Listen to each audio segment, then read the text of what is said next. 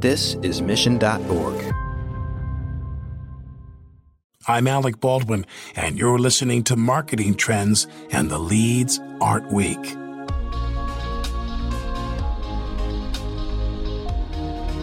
With so many media channels and platforms in use today, it can be tough to decide which channel is right for you and your brand's message. But why choose? There are more opportunities than ever. And as we're learning every day, diversifying your portfolio has never been more important. We are very big into sponsored content and moving, although we look at all the traditional channels and we still invest there, we're also looking at non-traditional channels. So areas where PwC may have not showed up historically. So there's been the onslaught of a number of new curated business newsletters that are not owned by the traditional publications. But a lot of our business executives are reading those daily. So that is a new place where we increasingly put our media dollars. That's the voice of Matthew Lieberman, the CMO of PwC US and Mexico. On this episode of Marketing Trends, Matthew breaks down the reasoning for why PwC has started to explore all of its options across platforms and channels, and he details where the company is spending its media dollars. He also dives into the evolution of sponsorships and why shifting to a remote workforce is no longer a luxury, but a need. Enjoy this episode. Marketing Trends Podcast is brought to you by Salesforce. We bring marketing and engagement together. Learn more at salesforce.com/marketing.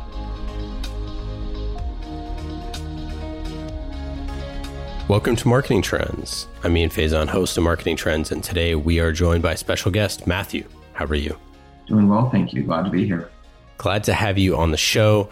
We're going to be talking about a bunch of cool stuff that's going on at PwC today, and we're going to get into your background. So first, how did you get started in marketing?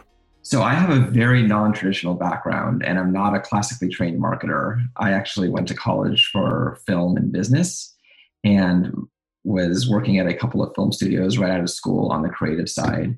I went back to get my business degree because I was interested in moving over to the business side of entertainment. And there was this firm called PricewaterhouseCoopers that the dean of our school wanted us to interview with, so to show that we could get our students into the best programs. And they were offering a very cool consulting program in entertainment and media. So I veered paths, went into the professional services industry, and spent the first 10 years of my career working in our consulting division. And about 10 years in, I decided I was ready for a change from the consulting life and had always been interested in marketing and been tangentially involved. So I worked on a lot of our custom research and some events that we put on for clients. And so moved over into marketing for our entertainment and media team. And over the subsequent 10 years, moved up and held a variety of roles within marketing and came into this role about 2 years ago. And that gets us to today. So definitely a little bit different than probably some of your other guests, but been a great ride. Yeah, and I'm definitely going to ask you some follow-ups about the entertainment business for sure, because we love talking about it here on Marketing Trends, but also from the 10 years that you spent there to now, media has changed almost 360. So we'll get into that a little bit later. But so tell us a little bit about your role as CMO of US and Mexico. So like most marketing executives at most companies, the role has changed significantly over the past couple of years. And I anticipate that all of our roles will continue to change. It's kind of what makes it exciting for us to be in this area. And not only is the role of marketing changed, but our firm is really growing and evolving as well. So to put it in a bit of perspective for those that aren't familiar with the firm, we support a practice of 55,000 professionals strong across the US and Mexico in areas including audit, tax, and consulting.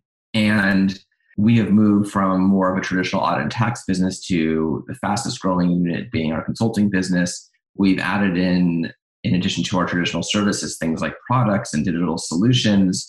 So in every area possible, we're really transforming as a firm. And we have a very interesting yet challenging balance. So we want to have a one firm message because there are so many small practices. I often joke that we have 3,800 partners in the US, so we have 3,800 self-proclaimed CMOs. Each has their own ideas on what they want to talk about. So we really need to try and aggregate those as much as possible into consistent messaging. And we're also very regulated because we do audit companies. So we really have to take a look at who we're targeting because of those regulations and restrictions. So multiple segments for one company. And our remit includes all the typical things that most B2B marketers are focused on. So things like content, PwC produced events, industry events. Of course, all of those are virtual right now. So we've had to make a big pivot like everyone. Membership in our trade organizations, our digital presence, technology, data, analytics, media, hospitality, charitable, sponsorships, you name it. And we work really closely with our creative and our comms colleagues across all of our channels and with our sales team who sits separately actually to make sure that we are highly coordinated and targeted in trying to generate additional pipeline and revenue. And on our team, we have about 300 marketers that are all dispersed across the US and Mexico. Fortunately, we were set up to be fully virtual before the pandemic hit, so the transition was easier for us than it was for most. And I think in terms of what it means to be a marketing leader for this firm, I feel really passionately about using our resources and our voice to help grow our brand, of course, increase sales, and work on developing the firm's overall strategy. It's really such an incredible opportunity as a marketing leader to be able to really drive the message of the firm, especially given the purpose focus of our firm. Yeah, I mean, it's such a it's such a large company, and there's so many different moving parts. Obviously, COVID and all the changes that happened didn't help a lot of that. But it's interesting that you said, from your marketing perspective, having that distributed team, really kind of helped. Was there something that you all like, a battle rhythm or some sort of like cadence that you had that you kind of, or like a decision-making process that you had already kind of had in place that helped with that, or what was it that made it easier? We were effectively communicating via all the traditional means, but I think what really did change was a complete 180 in our marketing strategy. We had to be a lot more empathetic in our tone to clients, really only release content or marketing materials that was going to help them in terms of how to get through the pandemic. And in doing so, we came up with a 3-wave system, which was really number one, crisis response, things as basic as, can your workforce work remotely?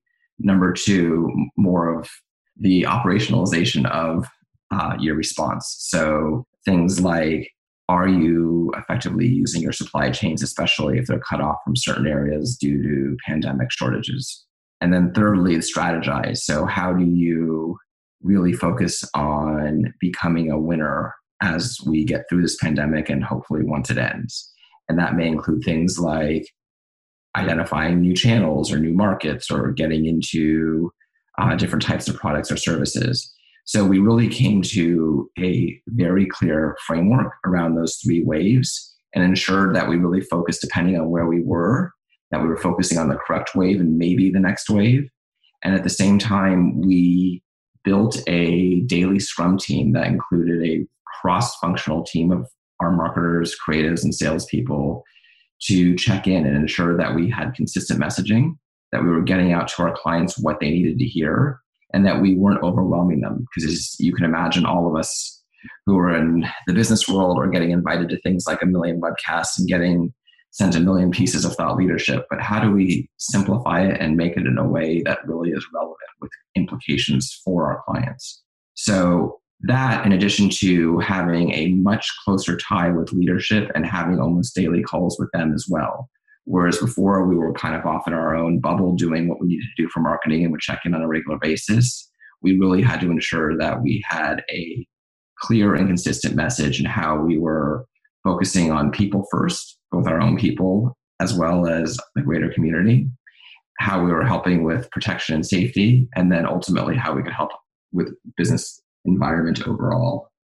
Yeah. So how's that messaging changed to now? Obviously, like we're still in this, and it's been going for a long time. Obviously, it seems like the messaging changes potentially month to month or day to day at this point. What are some of the things that you have looked at as changing, changing over time? Yeah, it's almost hourly at this point. Yeah. But we have done a number of things in order to try and be as helpful as possible with our marketing message. One of the things that we did immediately, our senior partner, who's the equivalent of our CEO, reached out. And within 2 weeks, we had in the market published, and this was back in March, a survey of CFOs on their opinions around how the pandemic was influencing both their business and the business community at large.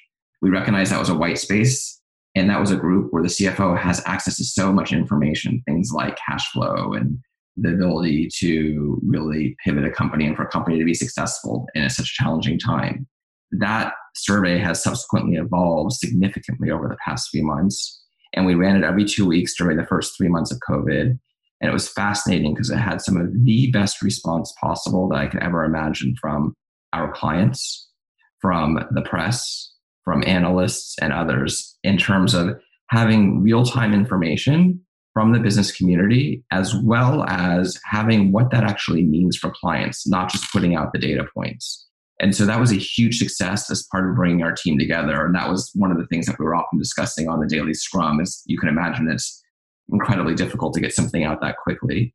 We subsequently evolved it into now what we call 5 different economic buyer groups. So different groups within the organization. So in addition to CFOs, we have COOs and Chief Human Resources Officers as 2 groups, for example.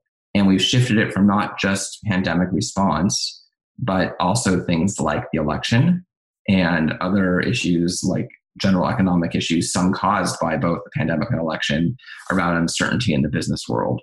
So it is just something that we continue to evolve and use as a touch point for us to stay relevant in the conversation, because we had to be very careful that we weren't just putting out content that we would traditionally do around things like why you should take a look at your supply chain. Now, getting back to that example from a few minutes ago, it's not why should you take a look at your supply chain, but you have major risks. Did we handle them? That would have been wave 2. And wave 3, should you be diversifying or moving or doing something along those lines to the supply chain in order to strategize? And so we have a number of different marketing materials that we've now created for our clients, because we are squarely in wave 3 in terms of this crisis. And so we are now shifting our conversations to things like return to growth. So the world is what it is for now. Some industries hit much harder than others, but for many, they now face the quote unquote new normal. And even though I hate that term, it is a reality, at least for all of us for now. And so which products and services are they going to be developing? Should they look at things like their pricing models? How do they work with a completely virtual sales force? How do they train them up? How do they look at what technology they need to run their business? So these are all things that are very much top of mind for executives and where we're trying to focus our conversations now. Yeah, I'm so curious. So, when someone is looking at PwC, who's a prospect, what does that buying committee look like? You mentioned obviously CFO and CMO potentially being involved. Like, what goes into making a decision to switch to you all or to use you for the first time? And what are the size companies that you're traditionally working with? So we're typically working with much larger companies, Fortune 1000 or very large and established private companies. And we have obviously a very strong competition out there in the form of the other big 4 firms, as well as general consultancies, as well as tech companies, as well as boutique agencies, you name it. So it's a very crowded world. Some of the things that we differentiate and win upon are the brand, of course. It's a very well-known and established name. Our relentless commitment to quality, value, so not just the cost, but what they're going to be getting as a result. Our global network, we have over 280,000 employees across the globe. So we have the ability, if they're looking at a new market or operating in a different market, to mobilize our teams there real time. And increasingly a lot more lately, it's around a lot about what our company is doing and standing for around purpose. And we're starting to see that in a lot of the RFPs that we get sent. So they want to know about what we're doing around things like diversity and inclusion. So it's an interesting shift as we get from just traditional metrics into some more of what does your company or firm stand for? Did you find that there was this moment of kind of that, digital acceleration, kind of scramble to figure out how to get everything in place after, everything hit? Was that something that, you saw accelerated conversations with y'all, or was it something that kind of confused everything that was going on? Because it seems like it could have been a busy time for PwC as dealing with your all's clients. It was a really busy time, and it's interesting because there was an absolute acceleration, hands down. And there was this real need for digital and technology capabilities. And it really proved one of two things for organizations: that they were either capable and ready for this pivot that was needed, or that they weren't, and they needed to start to acquire those capabilities as soon as possible to become digitally fit for the next crisis.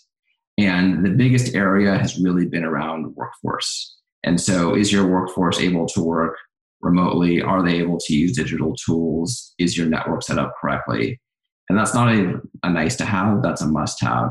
And it's really interesting because we had some companies across every industry possible that you would have thought would have been ready, and they weren't for a variety of reasons. So, we had a couple of major technology companies reaching out saying, we don't allow our people to work remotely because we are very concerned about security, and we don't want people taking or transmitting any information off campus. And we want our individuals to sit on campus. And ones that you would have thought would have been the fastest and easiest actually had the toughest time. And on the flip side, we had some companies that were in industries like industrial manufacturing, where I would have expected it would have been harder for them, but in reality, because they've moved into using various types of emerging technology, all of that can be controlled remotely.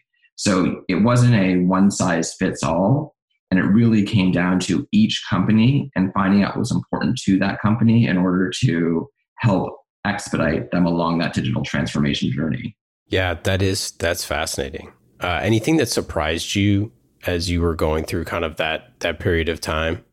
I think there was a couple of things. One was how disconnected most companies are, and how this pandemic forced them to work together for the first time, because we are all so interdependent on each other, and we need to be making decisions in almost real time. And there's no longer ability to do memos and meetings and discussions. Decisions just have to be made.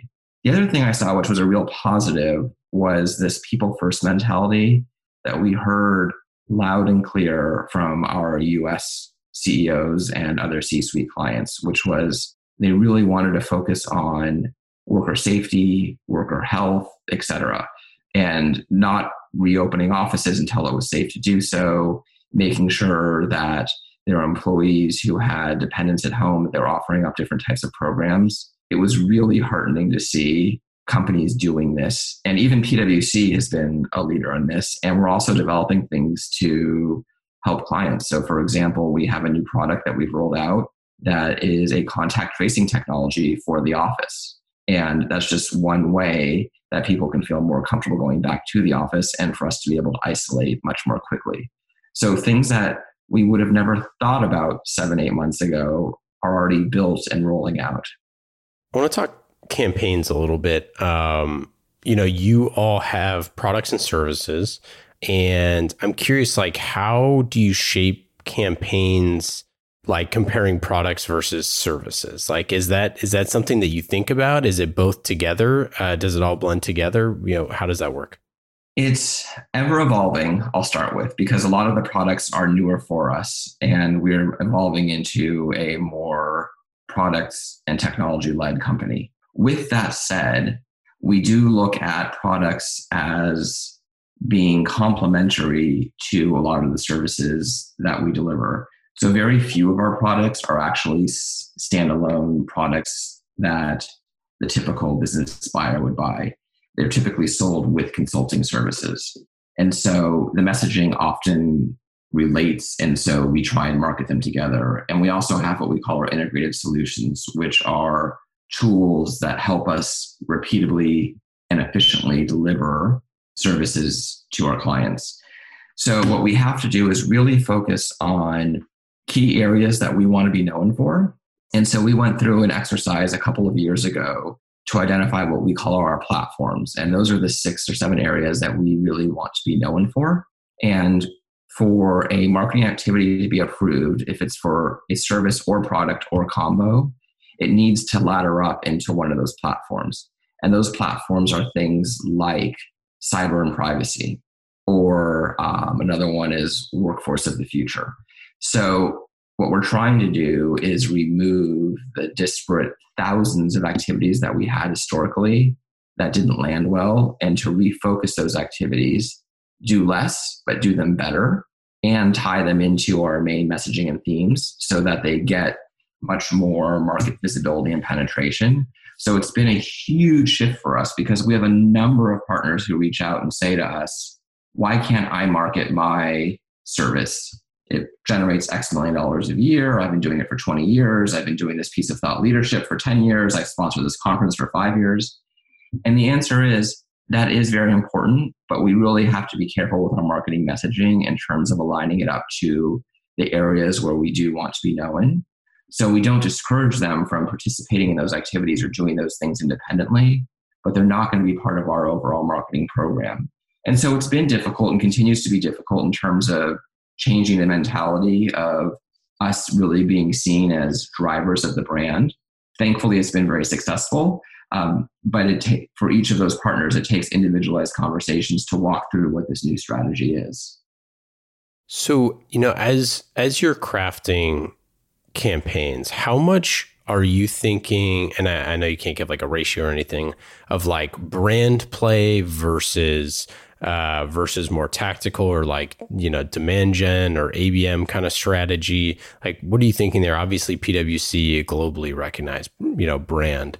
So I'm curious, how do you mix that up? So the way we define it is brand and then what we call commercialization. And I would say overlaying both of those is developing and maintaining relationships. And in terms of our efforts, they vary quarter over quarter and of course group by group. But I would say typically we're approximately 70-30 commercial versus brand. However, a lot of the brand type activities that we're doing are around more of our emergent areas. So things like products, or working with our alliance partners who are the big technology companies, or around some of our more tech forward cloud capabilities, less around more traditional services that PwC is already well known for. On the commercialization side, from the demand gen perspective, where we spend the majority of our efforts, we are very focused on organizing around various campaigns. We have a major CRM system. We have hundreds of product codes. Everybody is tagged from pursuit identification through delivery, so that we can see what's selling, what's not, what the margins are like, where we should focus in more. It is very much of an analytics-driven play for us, and we are very much looking at how we can increase sales with new products and services, as well as expand at existing clients. And we have started to utilize some new technologies, including using AI for predictive analytics. So, for example, that helps us identify new accounts where we should be looking to sell based on a variety of factors. And that ties directly back into your question around account-based marketing. For a firm as large as ours, we really are challenged by doing ABM, or at least one-to-one ABM, as opposed to one to a few or one to a many. But with that said, we are looking at doing some more of this hyper-focused targeting, and something that is on the docket for us to be piloting and testing more over the coming 12 months. When you're creating kind of those large scale campaigns, looking at, you talked about, protecting the brand, like what does that kind of like mean to you? What does, and I guess in a meta way, but also just like in a tactical way, like, do you just make sure that you're protecting a certain amount of spend to do certain things, or like what does that mean? Yeah, so they are identified activities around areas where we either are looking to differentiate from our competitors or to help promote some of the great things that PwC is doing in the world. So, for example, for the first piece around protecting the brand, something along the lines of our audit practice, although audit is something that is more traditional in nature, it has evolved significantly, especially with technology. And there is constant competition for movement of accounts to different firms. So it's important for us to share with both clients and targets what we're doing in terms of new technology that we're employing, new processes that give them better assurance, highlighting some of our people and the different types of trainings and upskillings that they're going through and how they're providing a higher quality and more automated type audit. So that would really be around more of protecting the brand, just so people know what we're doing in the audit space. We're not sitting on our laurels. We have significant investments and want to highlight those. On the more purpose side, PwC is heavily involved with a number of different initiatives. One of them is it was a founding member of the CEO Action for Diversity and Inclusion, which has a number of Fortune 1000 CEOs signed up to make proactive commitments around D&I. And this is a passion area for our senior partner and one where we spend millions of dollars annually. And so we want people to see what we're doing and to recognize that PwC is more than just their professional services provider. It is really a firm that is giving back to the community. So when you kind of talked about some of like those initiatives, non-pure marketing initiatives, but things that you want to make sure that you know about. Yeah, as you mentioned, you have tons of different things going on. Is like customer success marketing in that mix? How do you look at telling your customer stories, especially when perhaps some of them don't always want their stories told or made public? Absolutely. I mean, it's especially funny when you're doing things like helping out companies that have had a cyber breach. They don't really want to have a case study written about them.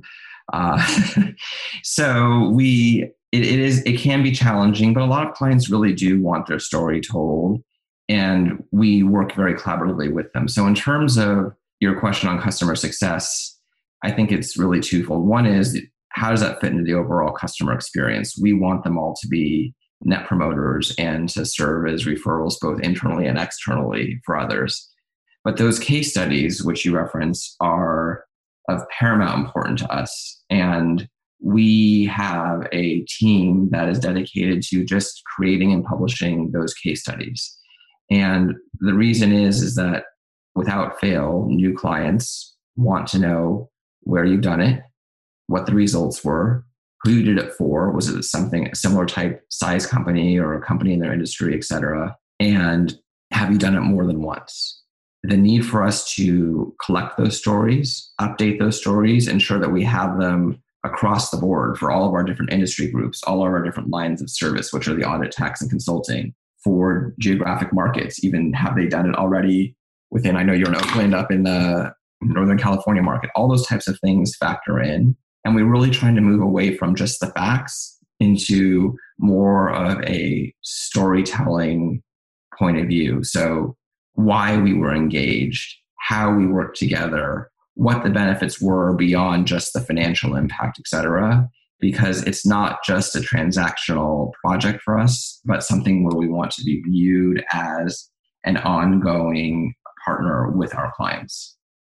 Let's switch to media. You spent 10 years in media.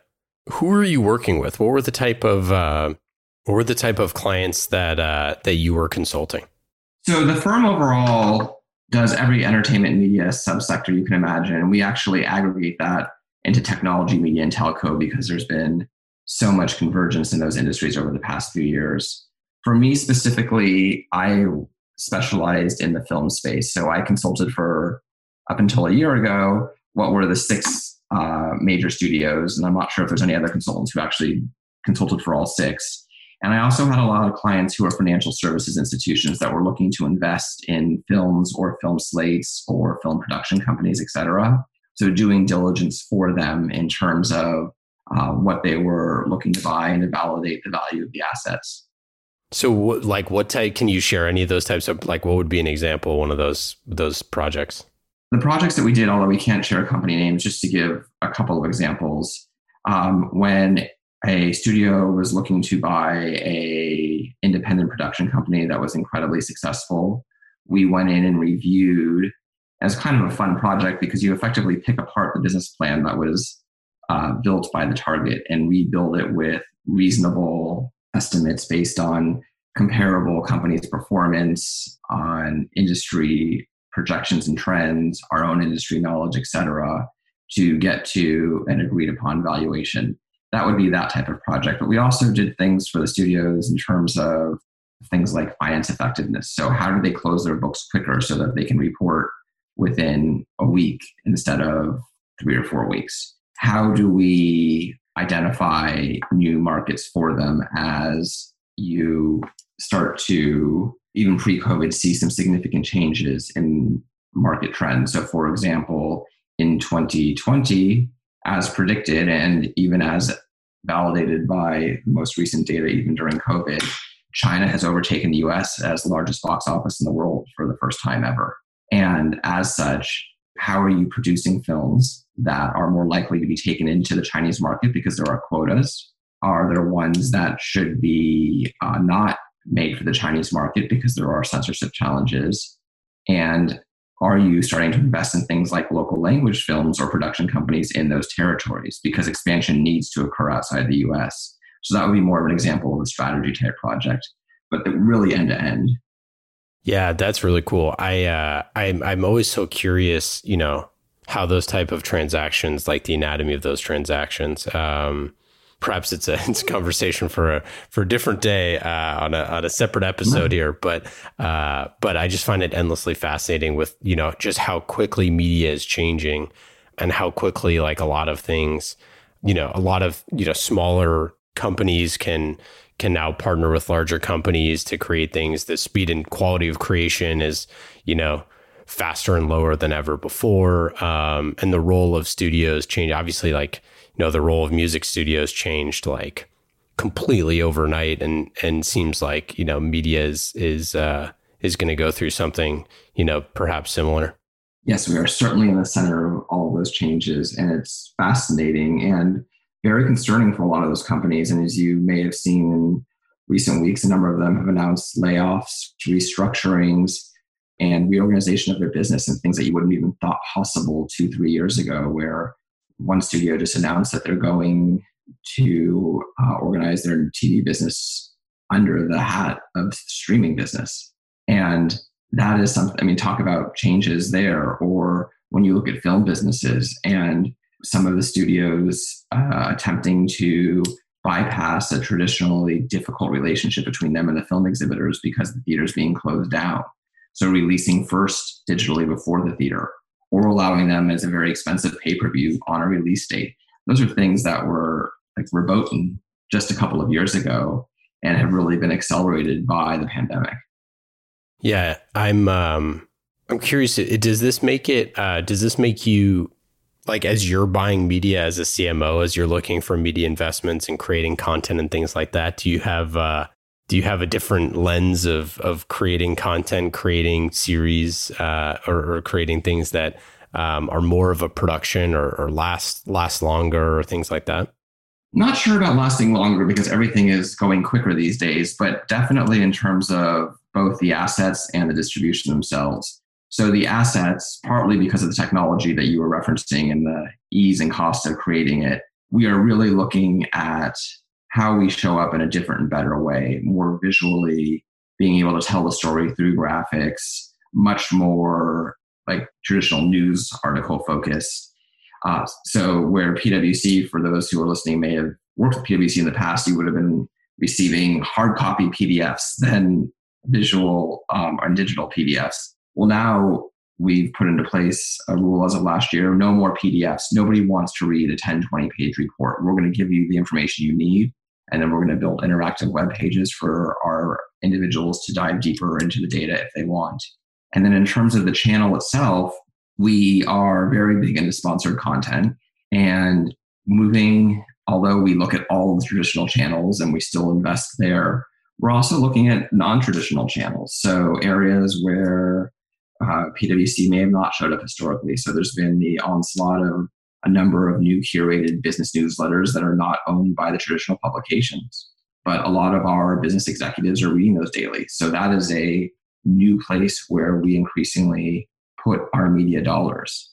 And when we look at things like even sponsorships, we also have to look at where our executives and buyers are. So we are diversifying because it used to be we were a big sponsor of all things golf, for example. And we continue to sponsor golf, and golf is critically important to a lot of business executives.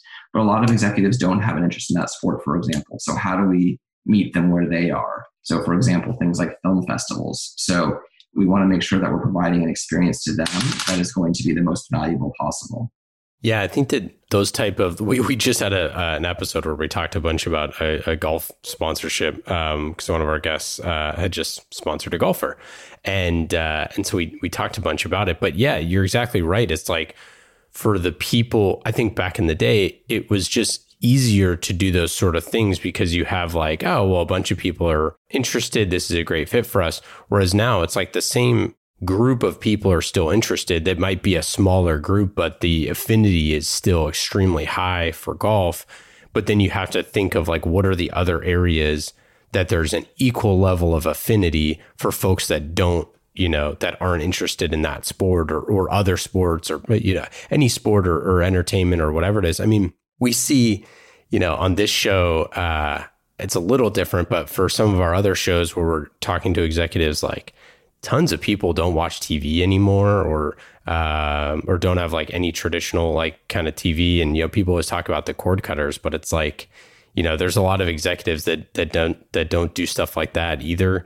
And that they're like, oh, the TV that I do watch is, Paw Patrol and, Peppa Pig or something like that. So, you have this, this affinity based, sponsorship strategy that I think can be extremely effective now, especially, as you mentioned, all of the, smaller newsletters, things like that. I mean, take something like Stratechery, Ben Thompson writes, which is, a paid newsletter that doesn't have sponsorship. I mean, like that is read by a ton of executives, in the technology and startup space, and it's not even open for sponsorship, right? So there's just, I think that there are, and, obviously podcasts being a huge part of that as well. There's just different channels that people find that are their jam. Maybe they like the host, maybe they like the writer, maybe they like whatever, but it's not as much about the publication than it was in the past.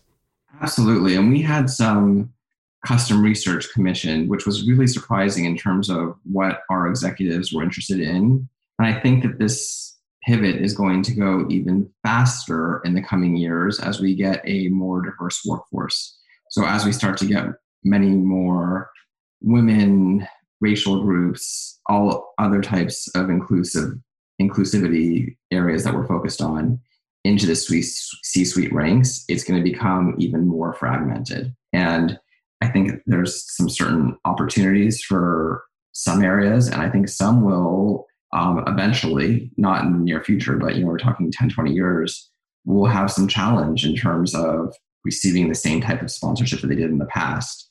In addition to the challenges a lot of them are having now with their events being canceled or moved virtually this year, and a lot of their sponsors having very limited budgets for the coming years due to the implications of the pandemic. As you're crafting those sponsorships, like how involved are you in those personally? Like what's the criteria that it takes to get all the way to Matthew? So we have a sponsorships team that will first pre-vet, and they will vet based on whether it's aligned with our firm's strategy, whether we're already sponsoring an event or whatever it may be in that space, whether it aligns to what clients are asking for, if we're already doing things within that market. So all types of things along those lines. If they think it's then something of interest, they will then bring it to myself, and then there's a couple of our colleagues, and we will do an in-person meeting, because obviously those are typically very large investments, and we need the ultimate approval after our recommendation to go to them to sign those off. So I think it goes from them to me, then to the larger population of executives in terms of whether or not we want to make the investment. But we are very interested in these things because we try and do a few of them, but really well, as opposed to spreading that money like peanut butter across a number of activities. Do you have a favorite campaign that you've done over the years? One that we just called the PwC Pulse, which was the survey that we just published, the executive surveys. I love that one. It may not be the sexiest, but in terms of bringing our entire firm together quickly with real-time response and being able to have implications that help both our clients and society at large, that's why we're here. And part of our, what we call purpose, is to solve important problems and to build trust in society. And that meets our purpose statement spot on. And then we've done some other very cool ones over the years that probably are more interesting in nature. But I would say one of the more recent ones that we did, which was a great one to work on, was we had a campaign around kindness. And it was all around that idea of asking our peoples to promote random acts of kindness, and to be able to pull those stories together. It's amazing when you have 55,000 people, the creativity and the stories that are merged to show the impact that a firm like ours can have on the world. Let's get into our lightning round. These questions are fast and easy, just like marketing with Salesforce. Marketing Trends podcast is brought to you by Salesforce. Salesforce brings marketing and engagement together. Learn more at salesforce.com/marketing. Salesforce.com/marketing. They've been with us since the beginning of the show. They have sponsored us since the beginning of this show, the very first episode. Check them out. Salesforce.com/marketing. Lightning round questions. Matthew, are you ready? I hope so. Do you have a hobby or habit that you picked up during shelter in place? Actually, spending time with my dogs and loving it. I used to travel 100% of the time, and they're 10 years old, and it's been amazing to actually just have them as they're both snoring at my feet right now. What kind of dogs? Cocker Spaniel mixes. Not quite sure. They're rescues, but the cutest guys around. Do you have a favorite book or podcast that you've been checking out recently?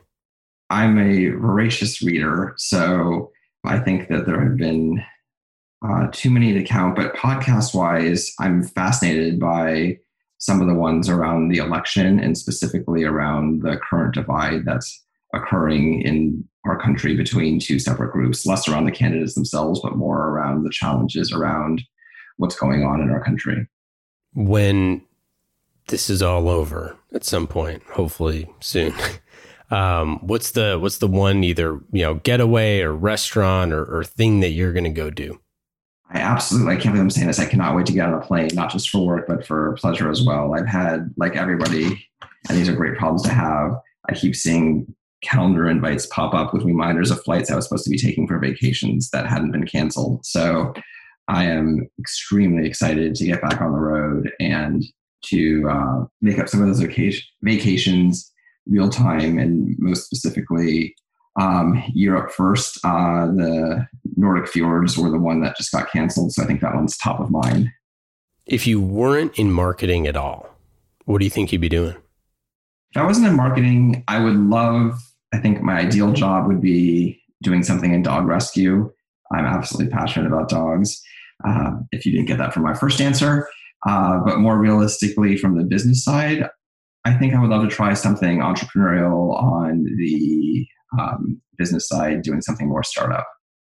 What question do you never get asked that you wish you were asked more often?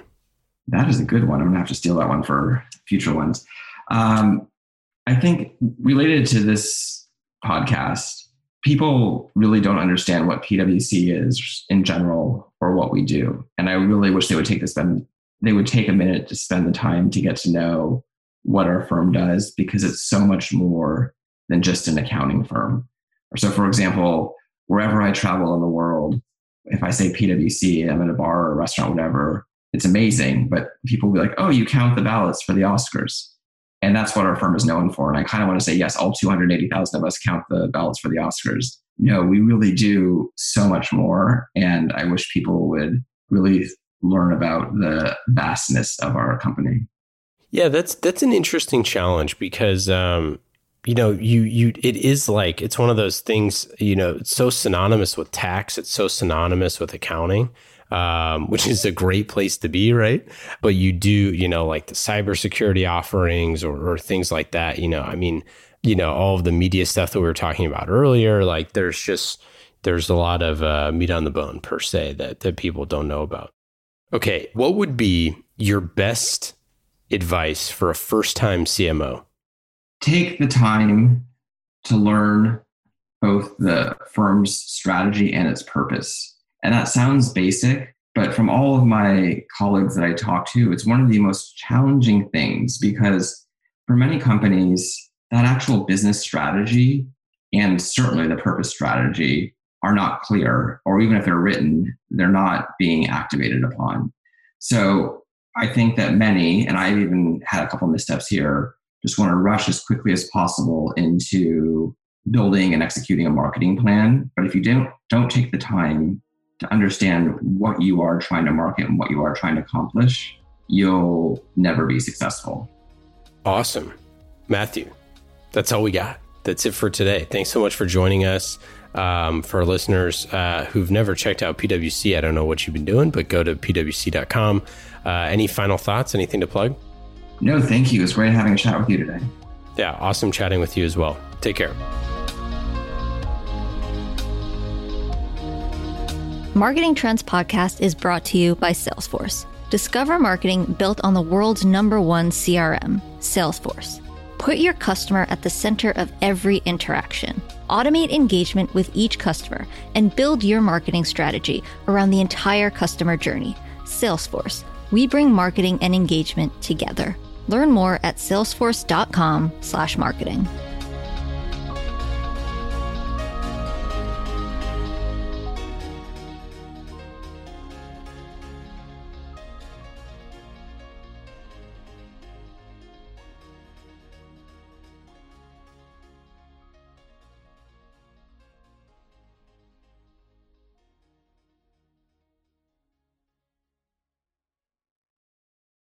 You have 8 seconds to make a connection or risk a click away onto the next topic. The difference lies in your ability to deliver relevant experiences to your audience across devices and across channels. But delivering on a really great experience is impossible without the right people and the right technology. You've got the right people, but your technology choices will make or break someone's experience with your brand. At the center of gravity of your digital experience, Brightspot Content Management System can deliver relevant content, personalized experiences, and cross-channel synergies to create unforgettable brand experiences, so you can be a bright spot in someone's day. Head over to brightspot.com/marketing trends to find out right now. From global crisis to hunger relief efforts, the messages you deliver save lives, inform important decision-making, and help keep communities safe and sound. The speed and scale of your content needs to be delivered faster and on a much larger scale. Brightspot Content Management System has supported some of the world's largest brands to communicate on a global scale. From Johnson & Johnson sharing critical information with their customers to helping Whole Foods tell their brand story to a global audience. Brightspot is designed to handle rapid iteration and personalized messages to those you care about most. Learn more at brightspot.com/marketing trends.